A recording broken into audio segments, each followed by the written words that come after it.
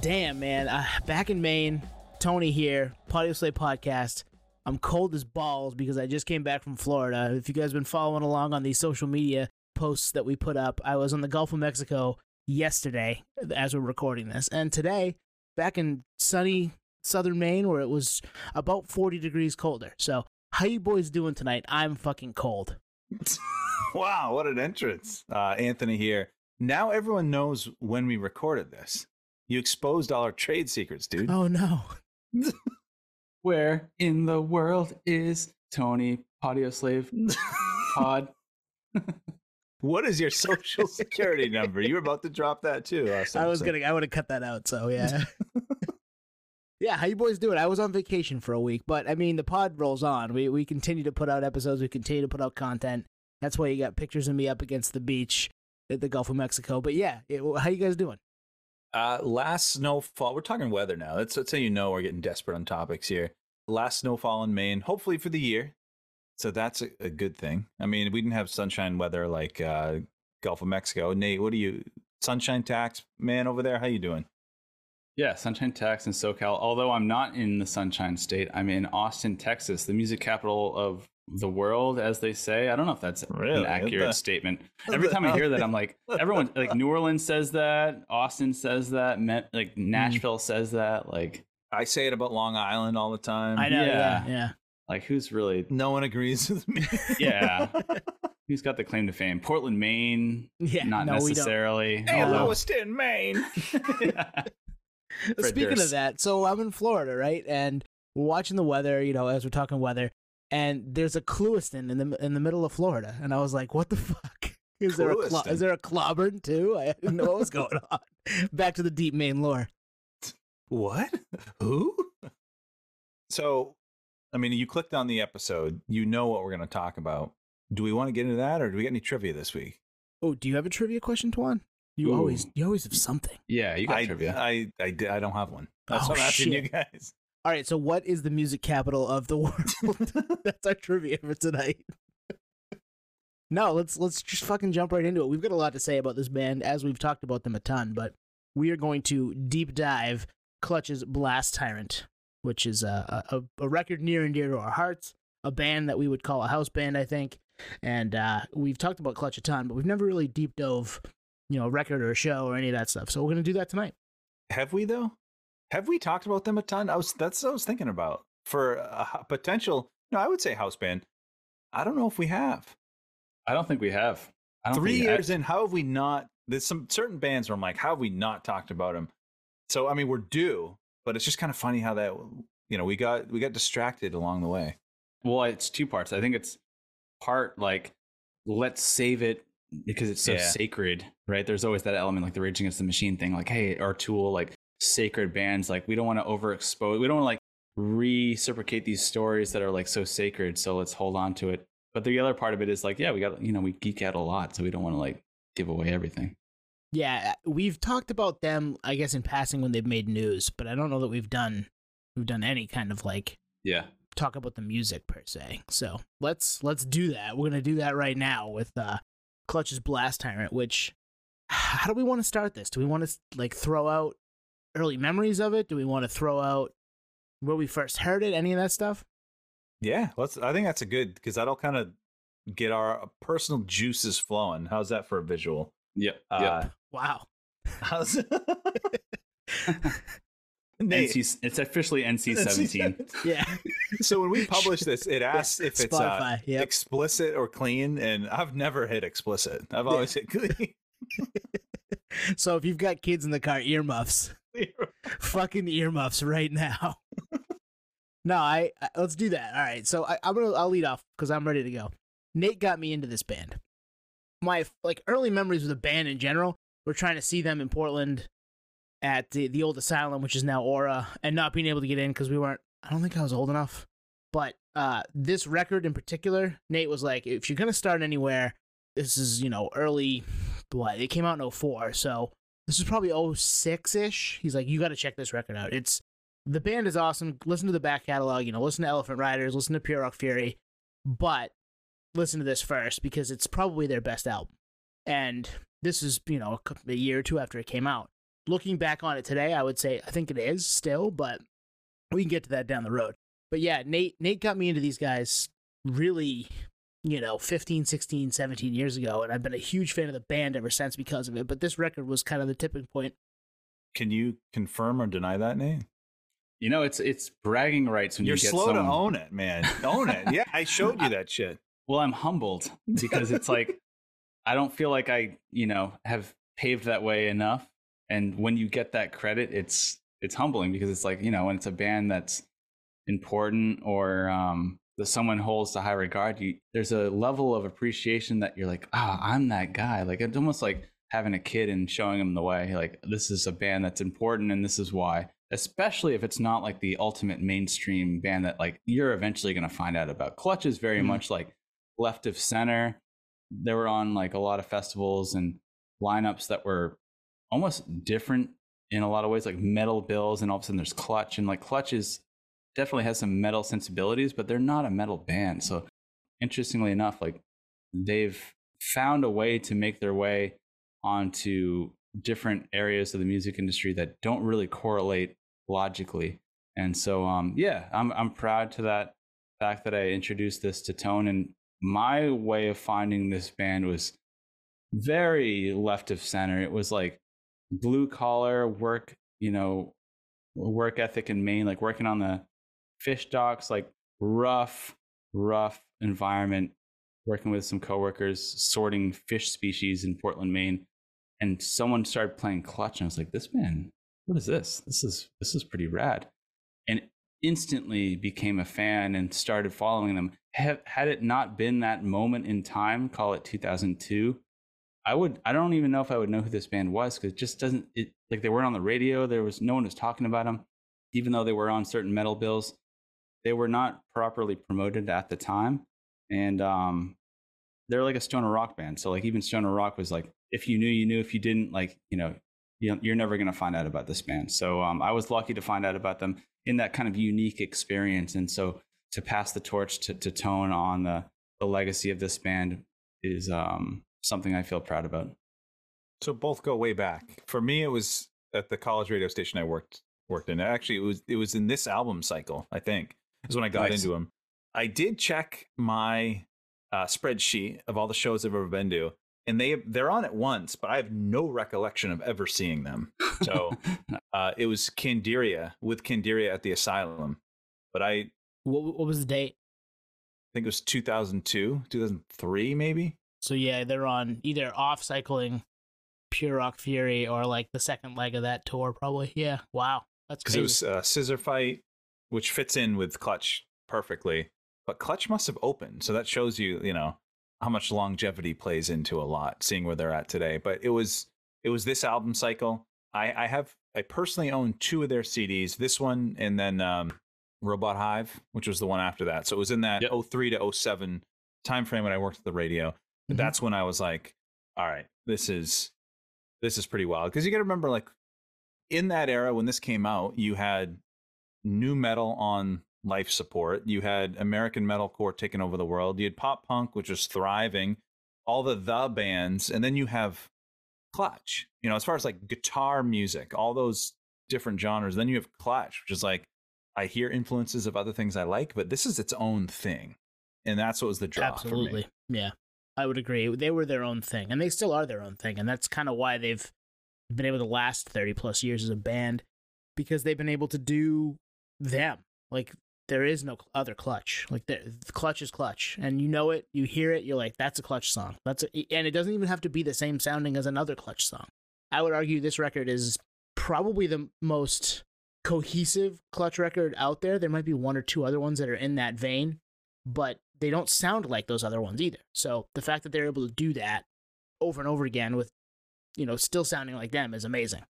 And they are their own thing. And anyone that has this sound, you will say that it's not authentic and it's a knockoff. But Clutch, it's like you can see it, smell it a mile away. And it's kind of maybe gimmicky in some spots, but that's them, Yeah, well said. There's a gimmick there, which is almost like there's a humor there. There's like a not take yourself too seriously.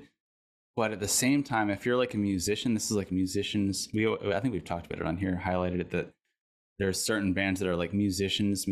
Like Clutch is actually one of them. So Agreed. the fact that they're like, I agree, parroting their work, but also like executing to like 10 out of 10 is like an interesting dynamic, because they're like making fun of like rock and roll cliche, but also executing the rock and roll cliche 10 out of 10 at the same exact time simultaneously is like kind of a mind fuck, to be honest. It's better than the assholes they're parroting. Yeah, parodied. exactly. No, you're right. I mean, they do have that kind of tongue-in-cheek vibe on some stuff, but then at the same time, it's fucking masterwork, right? Like, it sounds so fucking good. So, okay, yeah. So we all remember this in the moment-ish when it came out. I was a little later than you guys, but not long after getting into it. And I mean, now we've lived with it it's been out for almost 20 years. I think on the day we're recording this, it's a couple days shy of its 19th birthday, which is wild, and also Nerdvoyance, because I don't think we knew that when we decided to do this. No, it's just, yeah. And we tend to lean into the anniversaries. Like, we don't always have to. If there's an album we love, show it some love, man. Yeah, and that was exactly what we were doing with this. We were just showing it love because we loved it. And to have it also just kind of coincide with that was kind of funny to me. And more Nerdvoyance, which we always bring up. But the thing that in looking and prepping, I saw that it was their 6th studio album, Blast Tyrant. Crazy. And we've talked before, like, you know, the first album by a band is their best album. The second album by a band is their best album. How many get to 6 and have an album this fucking good? Not many, right? Not many at all. If I mean, it'd be a case. We'd have to study our catalog to even. It'd be hard. It'd be hard to get to 4 and be like, "Whoa, that's a really good album." How'd they pull that off on number 4? But these guys did it on 6, and then I mean, I think they did it again on 8 and 9. But that's a different story. But yeah, man, they just rule. And you know, the live show is awesome. They always find ways to places like Portland, Maine. They always come through us. I'm seeing them in a couple of weeks. Again, saw them 2 years ago, saw them 4 years before that. Like, they make their way to their fans, which is always awesome. And that's the type of stuff that keeps you coming back to a band like that. Yep, from Baltimore, Maryland, right? The band. So they're somewhat Northeast centric. And yeah, like you said, live show. If you've never seen Clutch live, their live show is a spectacle. Mainly Neil Fallon is the ultimate frontman. Like, I don't know if he was like in drama class in high school or something, but like there's a dramatic, like showmanship, yep. Like almost like circus vibe that is unparalleled. That I've never seen it in anyone else other than maybe Perry Farrell to an extent. And then the band is just so tight, like drummer, bassist, everyone in that band is so tight. So you have like this perfect culmination of like artistry, but also like showmanship. And like we were talking about earlier, like kind of digging at the cliches, but also executing at the same time. And like you said, 6th album too. So really unique spot for this band.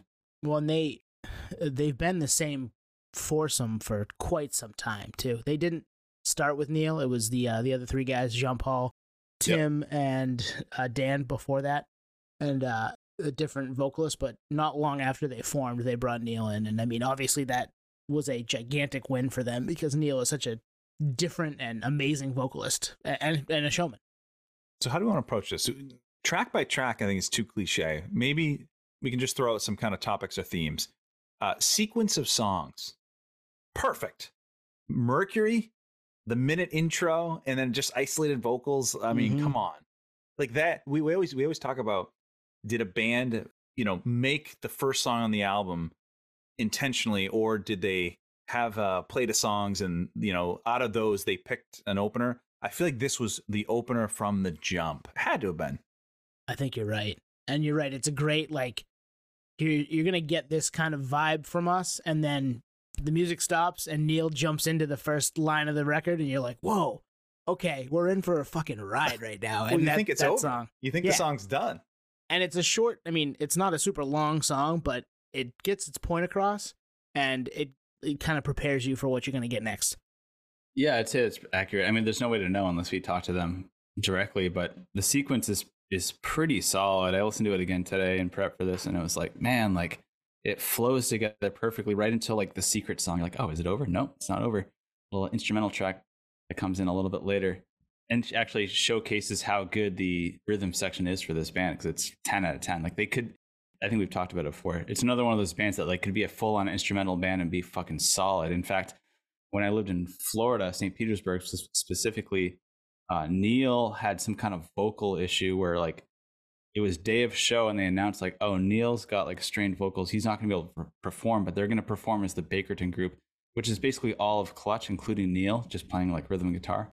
And they're going to play the show. They're not going to cancel. They're going to play, but they're going to play as the Bakerton group instead, almost as like a default instrumental version of Clutch.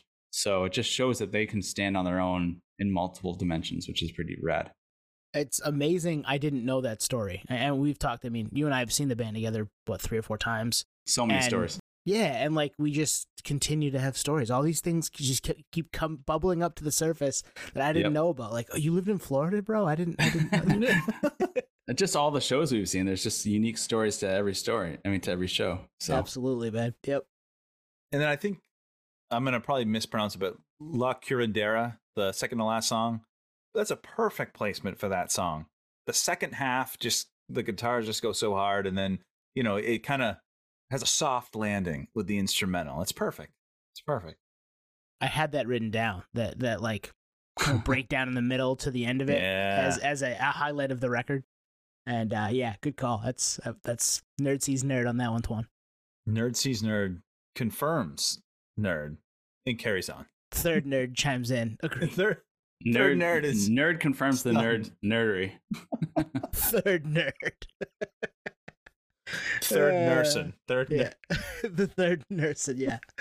Oh man. No. So it's. I agree with you. I think sequencing for me is perfect. I'm not sure there's anything I would change about it. Yeah, sequencing. I guess if you listen to the Clutch albums from inception to this record, there is a shift in terms of production. There's a very like heavy production element with this record, but not in a bad way.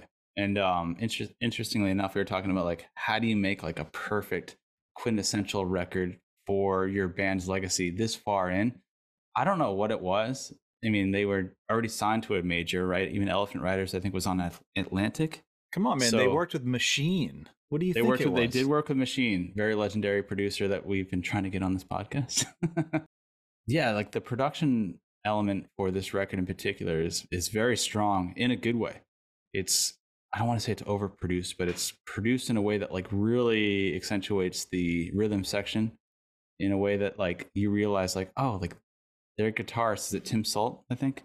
It's like, damn, he's fucking Tom Morello level, which is a fucking bold statement. Tom Morello of Rage Against the Machine, but like very, very strong like solos, but just like the whole time, like you may like get lost in their like instrumental value, but like you realize like he's standalone one of the best guitarists in the industry, and you see it in this record because of the production. So like you realize, I think maybe on another nerd level, that like production can really elevate people, individuals in the band, because the volume's turned up. Well, one note I took while listening to this, I listened in prep for this, I listened through it, I think 3 times. Nerd notes, exactly. And what I thought of was, this is what Audio Slave should have sounded like. Nice. Because this has Rage footprints all over it, guitar wise. There's, you know, the guitar cadence, some scratching and stuff, like things like that. But this, in a weird way, almost has a little more soul than Audio Slave, which I don't know. And we've talked about it. I think Audio Slave's overrated, but that's just me. You know, we're all entitled to our opinions. Yeah, it's okay, Tom. We still love you. Check the pod name. I mean, it doesn't make sense, but like as I was listening to it, I was like, this was like the potential of Audio Slave. That's interesting because I don't think I'd ever thought of the two bands together, or like the Rage aspect, or the I guess the virtuosity of Tim Salt as a, you know, a soloist. Promoter, you listen to that and you're like, all right, this, so good. Yeah. This is like a hot take pretzel, but like I agree with you, but I'm like, let's hear it. No, I'm just ingesting right now. Yeah, right. I'm trying to go through the nerd brain, like, and it does not ingesting, digesting. Well, it's like 2 of my favorite bands. Word vomit. Yeah. It's great that it's a great comparison, because I think they as a band are that tight, are that good. We always talk about Rage being a band that the 3 of us absolutely love front to back. We've championed them on this podcast from day one, but I've never thought of the two side by side. And you're right, I do think there's a little different, obviously, sound, and there's a little more soul in that than obviously Audioslave for sure. Not necessarily Rage, but Audioslave for sure. Agreed. Yeah. So Nate, were you going to give a hot take or? No, I said it. I said what you said is a hot take. Oh, okay. But what I was I thought it was going to get spicy right now. No, what I was alluding to is it's not something I disagree with, which is the hot take, I guess. It's your hot take, and then my hot take squared, nerdery squared, which is like, wow, I never, like Tone said, I never thought of it that way. And it's interesting because I don't think anyone, and if there's anyone out there that's listening that had this comparison, like, please speak up or contact us. Like, putting Clutch against the Rage Against the Machine rhythm section is like huge. It's like a giant dynamic because you have one of the biggest bands in music history against Clutch, which is like a if you know type band, really. I mean, let's be honest here. They're a great band, but a lot of people might see them in a newspaper ad or whatever and just not flinch because they just would never know the talent that exists in that band that is parallel to like one of the biggest bands in the music history. So yeah, not necessarily hot take, but like I agree with you, but I've never thought of it that way, which is why we do this, because it's like it puts everything in a different perspective of, yeah, you're right. I think Audioslave is one of my favorite bands. And you have Chris Cornell from Soundgarden, one of the best vocalists of all time, rest in peace. But were they, on some kind of crutch because they were combining two greats and leaning on just the greatness rather than where can we go, which is Clutch has that flexibility because they're not fully appreciated, where they can go into that artistry into a different dimension, which is really like a blessing in disguise when you really think about it. I think I'm going to disagree with you. And you said it a couple of times that I don't think they're under the radar. They've been around 30 years. People know who Clutch is at this point. Whether you like them or not, it's different.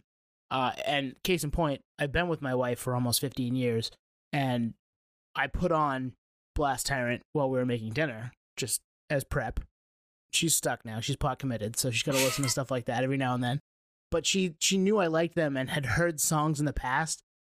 But tonight she was like, I like this more than I thought I was going to. Like, I thought you were going to say the reverse. And some of it, she didn't like all of it. I mean, it's not all for her, but at the same time, she was like, this is dancier than I remember. This is a little more upbeat than I remember. It's not as, because Neil can sound angry, but he's not. Like, I don't know what the fuck he's talking about half the time, but I love what he's, the way he does it. So she was getting more into the groove aspect of the soul aspect that you mentioned, Juan. And that's somebody who's, they're under the radar, but they're not. She knew who they were, and then she finally got an appreciation for them. And I think anybody that spends time with the band would find that. Any music nerd is going to be like, this band fucking rules. Yeah, I agree. And there's something that you said in that made me think of, like, it's such a confident album. This chance is taken that others wouldn't. And we've talked about this, talking about other bands and albums where, this album could not have been their first album. Like, could you imagine a new band called Clutch has a song called Worm Juice, and there's this fucking the Worm Mob Drink Goes Wild song? Like, there's just this confidence, and they're comfortable in their own skin that just I don't think you can teach, and it doesn't come immediatatti. They're just them. No, that's a great call. It's a great call, and it's interesting that it's their sixth album, because this is usually, with that kind of layout that you just mentioned, that's usually the third record, or maybe even the second, or fourth if you really want to stretch it. But sixth is really a stretch. So, and it's usually after like signing to a major label, which they had already been part of a major label. So the whole like cadence of like Clutch's risk taking, whatever you want to call it, is out of order with this band's like legacy. And then, like, for me personally, like, I remember thinking down to like eking out, and like, in fact, I worked the show on this touring cycle at Asylum, which is now Aura in Portland, and thinking, fuck, man, I really like their logo. Why did they switch up their logo? I really like the classic Clutch logo, and being like bummed out that they even changed that up. And then realizing like, oh, this is like not a concept record, but this is a different direction. Like you said, that confidence, like, we're going to change up everything. We're going to like do a whole piece. Like, this is like Queens of the Stone Age, Songs for the Deaf. Like, this is a full cohesive unit, and we're going to change everything. Fuck the logo, you know? Yeah, good point. And they were able to obviously pull it off and continue to pull it off. So let's play a little game. This is on the fly, but I kind of wrote some stuff down. I want to see if you guys agree with me. Yeah, no rules. The name of the record isn't just Blast Tyrant, but Blast Tyrant on the whole, just by itself. Bandicap or Van Vantage? Blast Tyrant, Band Vantage. Nate? I've never thought of it that way, but I'm going to say Band Vantage, yeah. I agree. I wrote down Band Vantage. I think it's a great album title, the shortened version. Would you like me to read you the longer version? Sure, sure. I'm reading it now, but yes. Blast Tyrant Atlas of the Invisible World with illustrations of strange beasts and phantoms. So, if you're listening to this, not the day that it came out, but maybe the next day or the day after, check our socials. I'll have some of those strange pictures have been put up because I've got the vinyl sitting right next to me with a few of them in the sleeve. So there's some truth to that name, but that name would have been a Bandicap, that length. Well, and to look at what it, the album before this was Pure Rock Fury. You know what I mean? Just very simple, which was great, but very simple. And to get back to your point, Nate, of the artwork, it was them in like a field on the cover, and with the classic Clutch logo with the maroon and yellow, just classic. And then they go Blast Tyrant with a funky ass name, even funky stripped down, funky visuals, but it works. You don't do that on record 1 or 2, right? Yeah. No, you don't. And it works. Like, well, what is going on the cover? I don't fucking know. It's like a goblin of some sort on a throne on some clouds, maybe. That's my guess.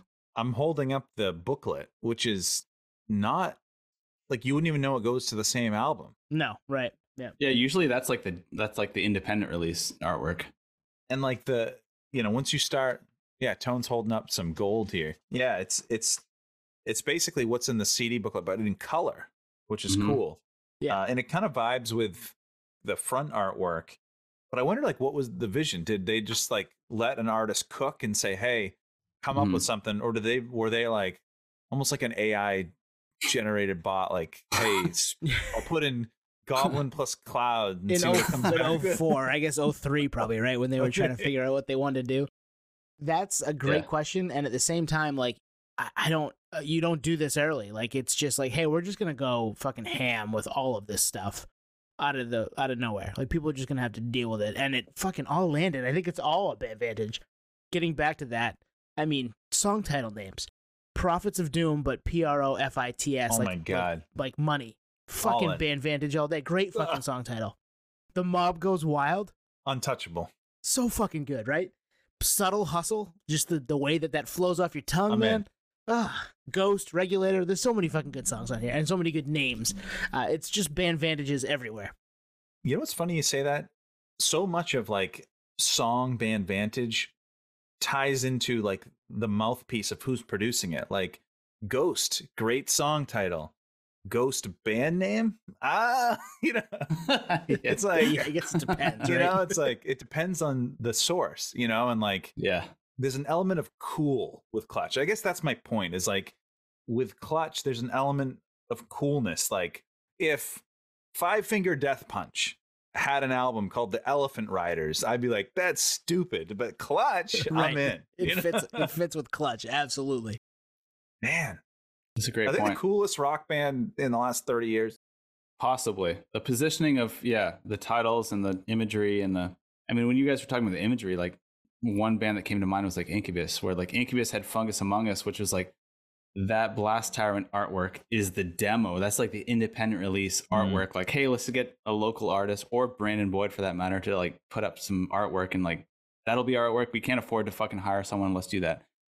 Clutch is the opposite. This is the 5th record in. They went that route. That's why this whole thing is like flip-flopped. It doesn't like really make sense. And that's why I was pissed when like I was working the show and I was like, fuck, I want to get like the record signed. I did. And I was like, I really want it with that Clutch logo, but instead it's like this weird fucking stony imagery that like doesn't fit my whole like thing that I had on my wall, like with the logos. It's all about Nate. It's all about me. Like, not about you guys. It's about me. Like, what the fuck? You just fucked up my whole shit. It's not about moving units. It's about my wall, bitch. Yeah, like the aesthetic. I have a whole setup, and you guys just fucked it up with this record. Yeah, it just shows that. But also, like you said, like, are they the coolest band? Well, yeah, because it flips to that point, that script of like, well, you don't have to follow this like linear way of doing things. Like you just do your thing, and like that way, that actually makes you cool because you're standalone. So they were able to pull it off, and they continue to. But there's not many bands that, I mean, I can name a few. Queens of the Stone Age have done it. The Flaming Lips have done it. Clutch has definitely done it. Who else? That's a great point. But taking that risk, like you're really like just going on a whim, but also like really believing in yourself and the band's like music to showcase that artwork and full on optics to make sure that it's consistent. And I think that's, I mean, God, if you can do that, like you're set for life. One, and they have their own kind of company, right? Weathermaker, also a Band Vantage, or a company, record company name. Yep. Band. It's a great fucking name for any music, really. I mean, really anything. It's just badass. And for them to kind of see their vision through, it's all through that. And they, anytime they do something, I'm paying attention just because they've been awesome as far as I'm concerned for fucking, for me, 20 years, but for most people, 30 plus. They're just a cool band. I mean, they in 2019 or 2018, they did that co-headline with Killswitch, which you're like, all right, that's kind of interesting pairing, but it works, and it's co-headline, so you know what level they're at. And then like last year, they brought out Quicksand and Helmet. So how many bands could tour with both Quicksand and Killswitch? You know, they're like the Swiss Army knife of. Well, and didn't they co-headline with Mastodon too? Yeah, because that came through Portland, and I mean, I went to that tour. They fit with so many bands because they can live in all these worlds because they're fucking masters at their craft.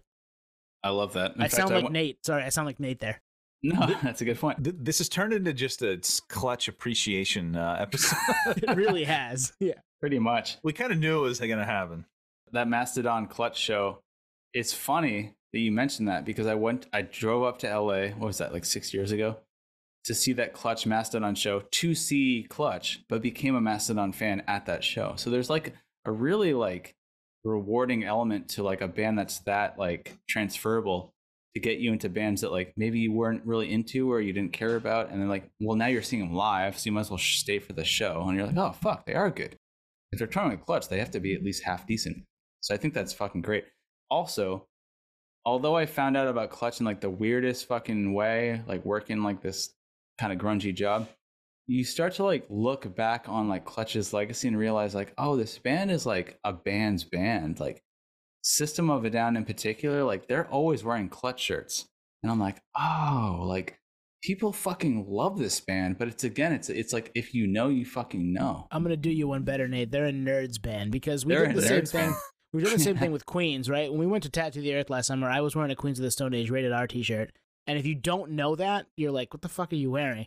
But everybody, all of the musicians were like, fucking dope shirt, dude. Because they knew the Rated R. They knew the logo. They knew what it was. And you're a nerds band. That's what they are. Well, when we saw Seven Dust, you had a Clutch shirt on and got approached at least once. Yes, it's true. Yeah. Yep. I mean, that's just what happens when you're a nerd, right? Yeah. Wear fucking nerdery shirts, and like that's the Tinder of fucking nerdery. Just wear a fucking geek shirt. Let's talk Neil's vocals. I like Neil when he's, and I'm not a vocalist. I don't know the proper like technical term, but when he's in like a higher register.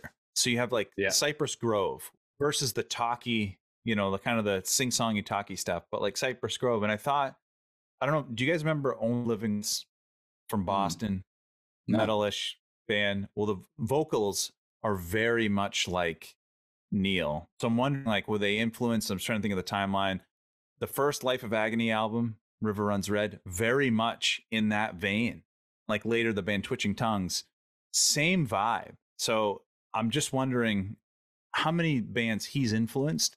But like personally, I like that higher register, and he nails it. Like Cypress Grove, listen to Cypress Grove, you'll be like, yeah, I know what you're talking about. Agreed, and that's one of my favorite tracks on the record. But any of those kind of faster, everything's coming at you, and Neil throws the exclamation point on top. Those are like the pinnacle Clutch songs for me. And I like the slower, but I mean, Regulator's a badass song. Ghost is a badass song. So they do that well too.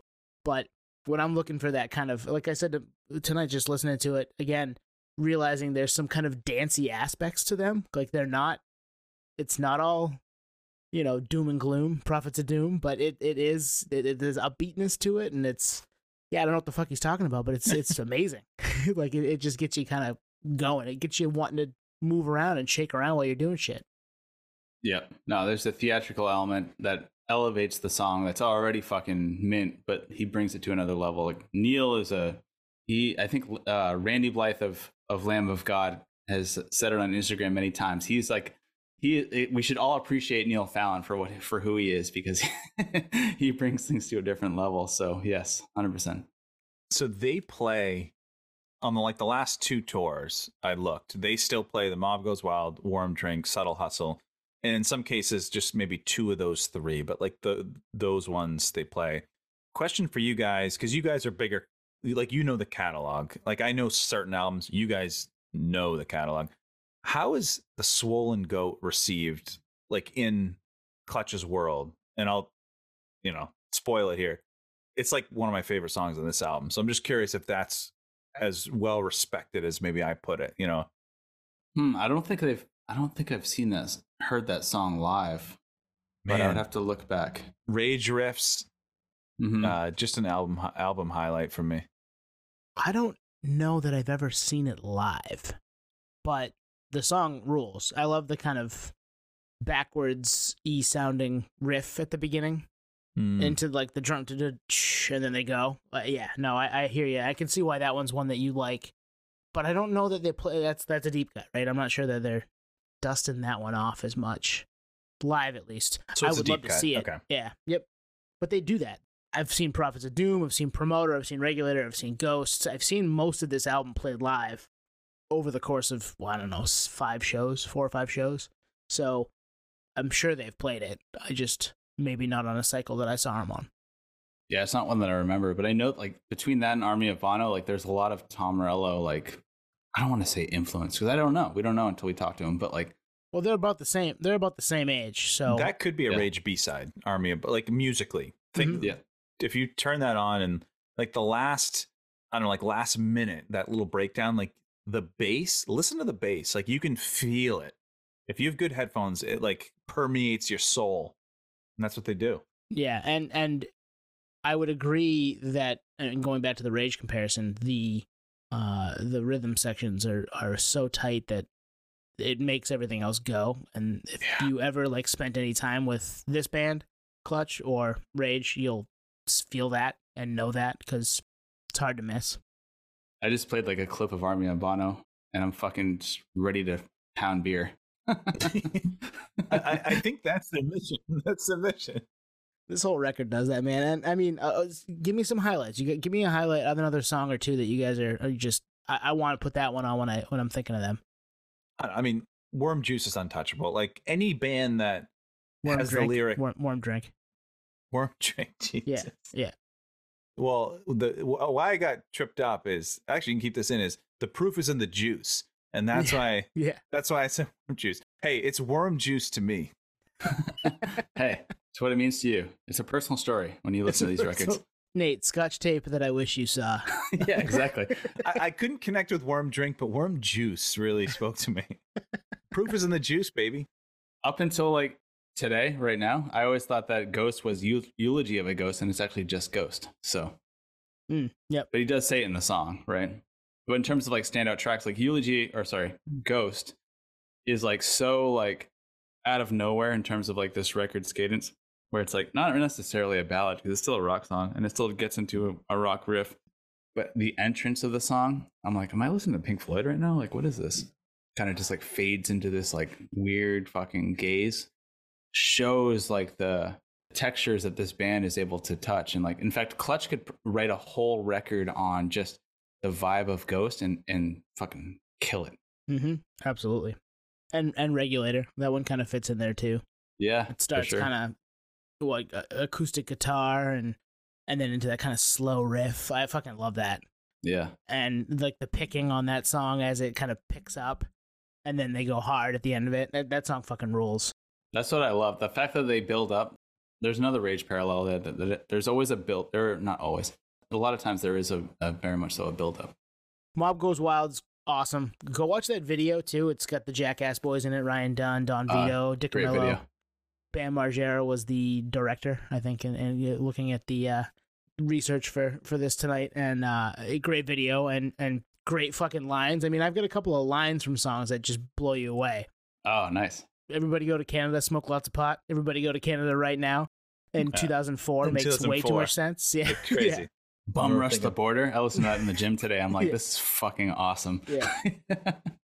I mean, the first line of Prophets of Doom, born with a mustache and a supernova. Oh, dude, that gets me I actually literally laugh out loud every time I hear that. I can't not. It's so fucking good. And that's like the parody of the band, which is like, dude, like just to write that down and record it, like, is hilarious. I get your heaven. I get your burning hell. Yeah, so good. So good. Did you have others? Those were the two ones that just jumped out at me. In the beginning of Prophets of Doom, that please allow me to undo my pants. Yeah, so why I dance a good time dance. Oh, so best. That is the best. Yeah, Nate, when you were moving out to California, right towards the end of your time in Maine, we hung out where you were living, which was Rob's at the time, and listened to this record while we were pre-gaming to go in town. Mm-hmm. Okay. You don't remember that at all? Wow. I mean, it probably happened a few times, but well, yeah, so. That's true. I think I brought it over to your place in South Portland too, and we listened to it there.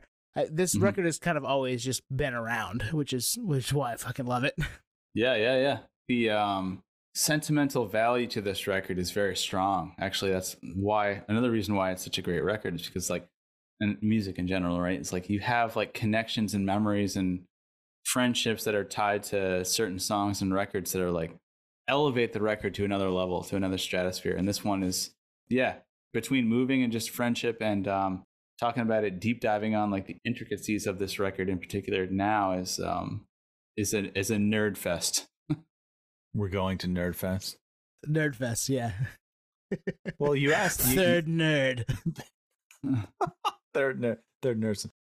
Nate, you talked about, I think you said, am I listening to Clutch or Pink Floyd? I just looked up Neil Fallon's influences, and I know he's not necessarily the rhythm section, but there was a Metal Hammer, a little interview or kind of piece they did with Neil, and he cites 10 albums that changed his life: Pink Floyd, Dark Side of the Moon. There's Bad Brains, self-titled, Black Sabbath, self-titled. So you can see the range. Fugazi, Public Enemy. He's all over the place. So what do all those bands have in common? Showman frontmans. Oh, Think about it. Mm-hmm. HR with Bad Brains, Ozzy with Black Sabbath, Ian with Fugazi. It's just like they make the band. Yeah, people that household names in the nerd world, the nerd world country. Oh, that's the king right there. That is cool though. If you throw those in a blender, like, Clutch does seem to be the output, so that actually is very intriguing. All we're missing is like some bluesy stuff, but that's the musical aspect. The Tim and Dan and Jean Paul. Yeah. Well, I mean, there's Tom Waits on this list. There's a few other bands. So you throw all that in a blender, Funkadelic. You throw all this in a blender, you're getting Clutch. Like you're basically checks getting out. Clutch. Yeah, it does check out. All right, let me hit you guys with a question. And I think we got Tone's answer earlier. Is this the best Clutch record? I really like Blast Tyrant. I really like the self-titled Clutch record. I put those like usually at 1 and 2. But after listening to Blast Tyrant today and in prep for this, and given the historical, personal connection to the record, I think I do put it at number 1, which honestly I never did before. I always put Blast Tyrant 1, self-titled 2nd, Blast Tyrant 3rd, and moved to 1st. What, you'd Blast Tyrant 1 and 3? It's that good. It's that good. Yeah. It's always been Pure Rock Fury, self-titled, and Blast Tyrant, but I think Blast Tyrant moved to number 1 actually after studying for this. But a lot of it has to do with personal connection to the record. So that shows that it elevates the music to a different level, given personal connection and just correlation and stories to, this record means this much to me personally. It's my favorite Clutch record, but I really love Earthrocker and I really love Psychic Warfare, and have spent a shit ton of time with those two as well. And Elephant Riders is really good. And the Book of Bad Decisions got some good songs in it. The new one's cool. They're one of my favorite bands, so you can't go wrong. It just depends on the mood you're in, but I think Blast Tyrant is one for me. Yep. It's mine out of what I've heard. I've never heard Transnational Speed. I'm looking at the Discog now. Transnational, I've never heard. I've never heard Beale Street to Oblivion, Strange Cousins from the West, Book of Bad Decisions. There are a few that I've got into via you guys from the podcast, just from like Sunday spins and stuff, like Earthrocker, Psychic Warfare, and the new one I did check out, which is very good. Earthrocker rules. I remember I was flying to our friend's wedding, and it came out that, like, we had a 6 a.m. flight, and it came out that day, and it was like the early having Apple Music time, so almost 10 years ago now I had it, and I remember downloading it or buying it or whatever, because I think I still did back then, and having it on my phone for the flight, and just, okay, we're flying from, I think we were in Boston, flying all the way to the Dominican Republic or Miami, and to go to this wedding, and I just fucking cranked it the whole way down and the whole way back, because it was a new Clutch record that I wanted to, just sink my teeth into, and that one's really, really high up, but Blast Tyrant's the best. So I'm reading a review of Earthrocker, and people compare it to Blast Tyrant, and they praise it for kicking harder than a mule on steroids. Can you confirm? Yes. Yes. Yeah. I was gonna say it's an interesting way of putting it, but yes. It's got the same kind of stuff as Blast Tyrant does. It's got the funky titles of songs. It's got the tongue in cheekness of the we're making fun of the thing, but we're not, and then we're also fucking slaying it at the same time. Like the Wolfman Kindly Requests. Like, what a great fucking song title. No, true. Crucial Velocity. The first time I listened to Earthrocker, I remember thinking this is like where Blast Tyrant left off. So it is kind of like could very well be B-sides of Blast Tyrant in a lot of ways. Great record. Oh, it's I think it's better than B-sides, but I hear what you're saying. It's very this one, and then listen to Psychic Warfare, also fucking great. Like that record from front to back is so good. Fucking Quick Death in Texas is a badass song. We're doing this again. We'll come back to Clutch another time. We won't do all of the records right now, but man. There is a common link between those albums, between Pure Rock, Blast Tyrant, Earthrocker, and Psychic Warfare. It's Machine. Yeah, that makes sense. Yeah. Little finger prints in there. Little nerd note for you. Twan just put the glasses back up on his nose, just if you guys are wondering. I can't see you guys. Where are you?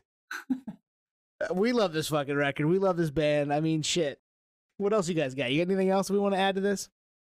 Not much, other than we lived it in the moment, or at least I did, working at the Asylum. I think I highlighted this earlier, but I wanted to kind of dive into a little bit more. I was so like fanboying onto this band. Record dropped in 2004, right? So I was working at Asylum, which is now the Aura in Portland, Maine. I was not even of age to be in the venue, but I was bar backing. So I kind of like worked the system to be able to be in the venue to watch the show as an employee. So I would do a bar backing shift and then cut my shift right before the headliner came on, which was Clutch. And trade secret, by the way. Trade secret. It is a trade secret. So anyone listening, like, this is another nerd note. If you want to see a show and you're not 21, work a bar back shift. Make sure that you cut out before the headliner goes on, or even a little bit before if you want to see the opener, which I saw, Scissor Fight, great band, and see Clutch's full set for Blast Tyrant and fucking lived it and loved it, because Asylum or a small cap, I think at the time it was 500 cap, small. Yeah, it was tiny. And just like, because they were such, I want to say in their heyday, they still are, but like, especially since we're talking about this record being so tight, very much so in the show too. So it was just great to see them. Huge fan, in the tour cycle and everything, and just really living it. So really being stoked on them, and being like hospitality, so like bringing them the food and be like, oh, also, can you sign my record? So I did it all. And for those keeping track at home, Aura, the venue formerly known as the Asylum. Yeah, exactly.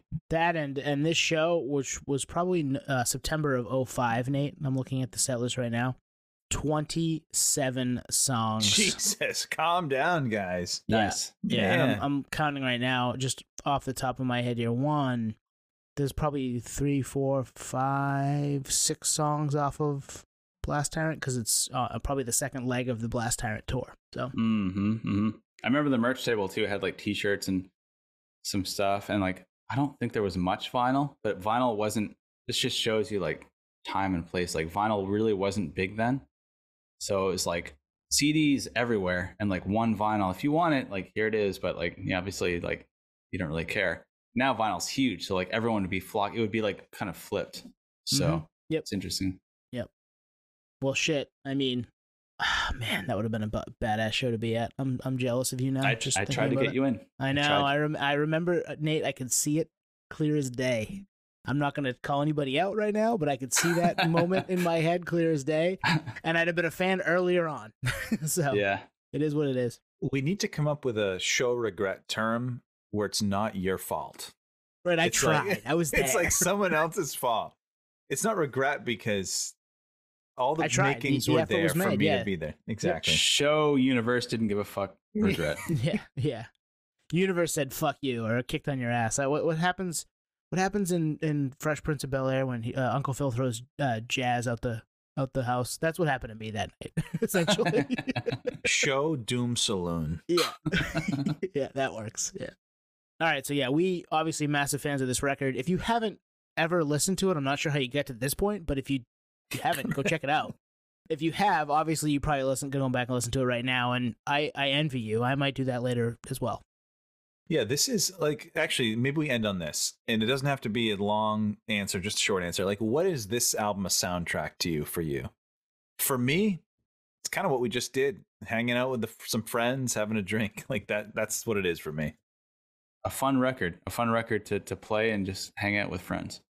I agree. I've put this record on in a bunch of different scenarios in my life, but it always comes back to I'm just hanging out. I'm cracking a brew.